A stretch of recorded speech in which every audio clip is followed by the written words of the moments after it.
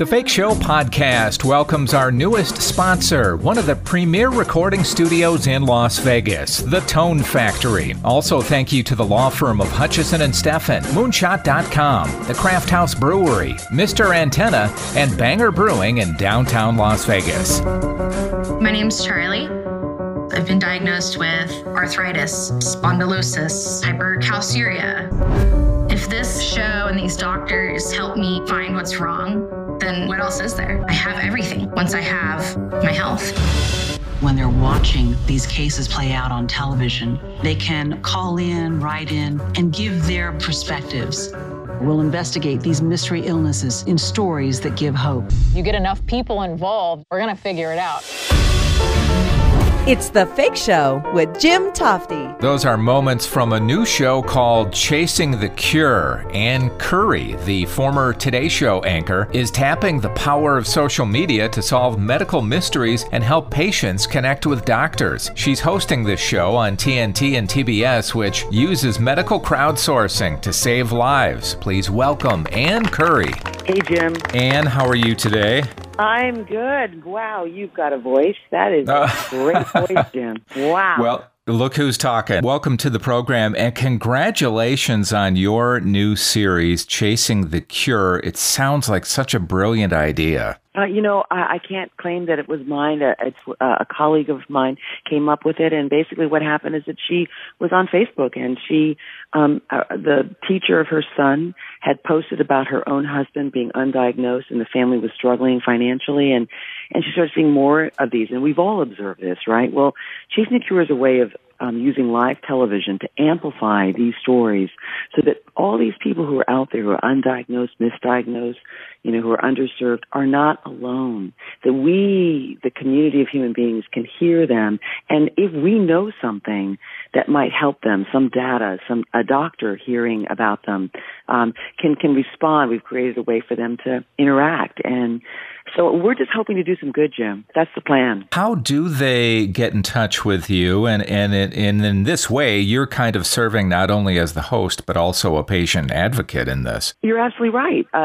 In fact, I think that is the job. It's about making sure that the patients are responsibly taken care of, that we've kept our ethics high in terms of how we treat them and deal with them, but it's also about protecting them and advocating for them. But in terms of how they connect, to answer your question, we have a studio. Imagine this, a studio where there's a circle, essentially a couch where there's a lot of top doctors sitting there. The patient is sitting there, and then as part of the studio, there is essentially a technology center. There's basically every way you can connect with somebody. We will have a system to connect with this patient. So if you're watching and you want to email us, or you want to post something on social media, or post something on our website, or call us, all that will be assessed by doctors. And if there's something that comes in that helps this patient, either live when we're on the 90-minute broadcast or later, we will make sure that gets to the patient.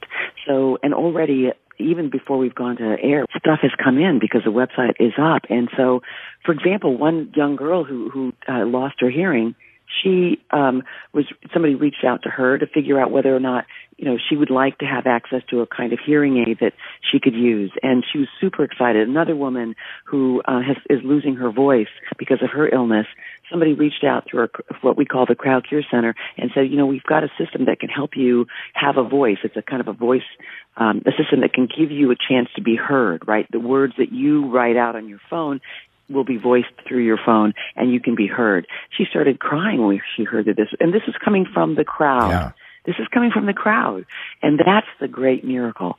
We don't have to feel alone. We do care about people we don't know, not just companies that have things that they can offer, but just people offering consolation and comfort. I've just seen how these patients just light up knowing that they're not suffering in silence. It's really something, Jim. I've got to say it's a true mitzvah, I think. I'm sitting here shocked because what you're saying is you're connecting people and using social media for something positive. It's amazing. Well, I think when you amplify it and you put a face on it, you sort of don't do this stuff without sort of without being sort of known, that I think that you can. I mean, I think social media is full of all that dark stuff, as we know, and full of a lot of light.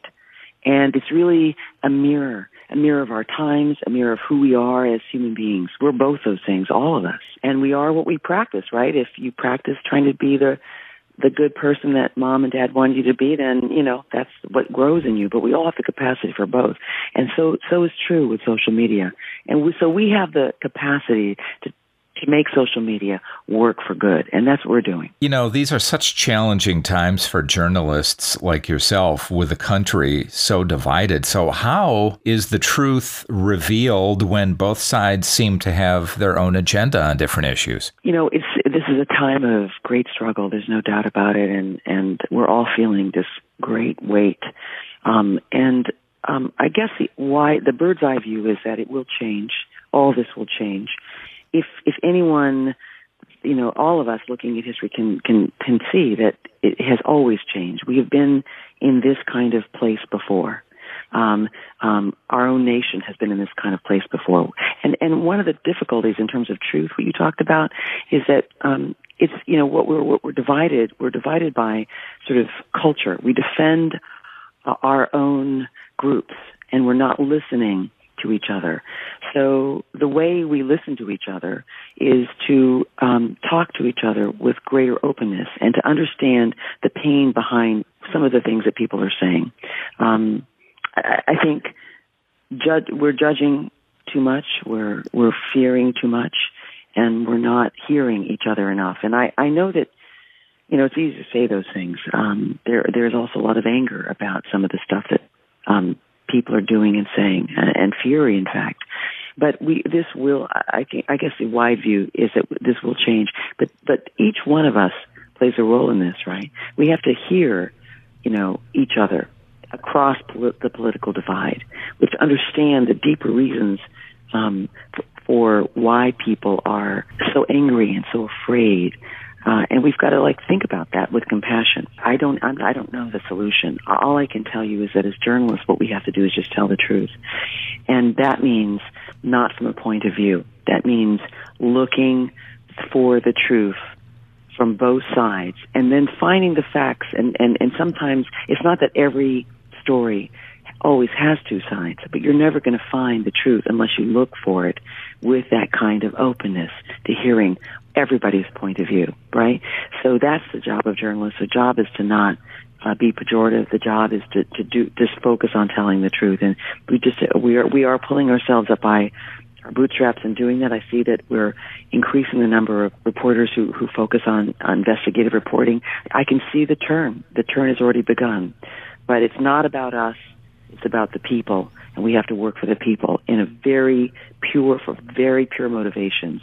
And that's how we do it right. Let me ask you this, too. Because of emerging technologies, newspapers, which I still like, but they're dying out across the country. Has there been much in the way when it comes to credible reporting and people who can replace newspapers? No, not yet, especially small-town, mid-town newspapers. You're right. I mean, they're not dying out. Some have absolutely just died out. I mean, it is a travesty because small-town newspapers are a major source of connecting people, right? And having people understand the data, getting good information. And when we take that away, then people are left having to search for data. So no, technology, what we're witnessing, the overall view is that what we are witnessing is the move towards the internet. All journalism will eventually be on the internet. And you may like the feel of your paper today, but in the future it will not exist.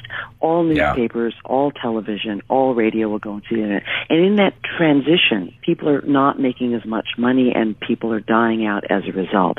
But I think that the end zone will be is that we are recognizing that we need to know what's happening, what our high school, football team is doing. We need to know what our city council is doing. We need to know not just the headlines. We need to know the depth of that reporting. And so our demand, we as consumers, we are demanding more. And I think that I think that newspapers, in some fashion, not run by technologists, but run by people who know how to do journalism, will have to rise for our democracy to survive, to be honest. And I think we love our country and what we could be and what we will be too much to not find this path. I love the fact that you're connecting people on this brand new show, Chasing the Cure. And if someone does have a struggle they're going through right now, how do they get in touch with you? Sure.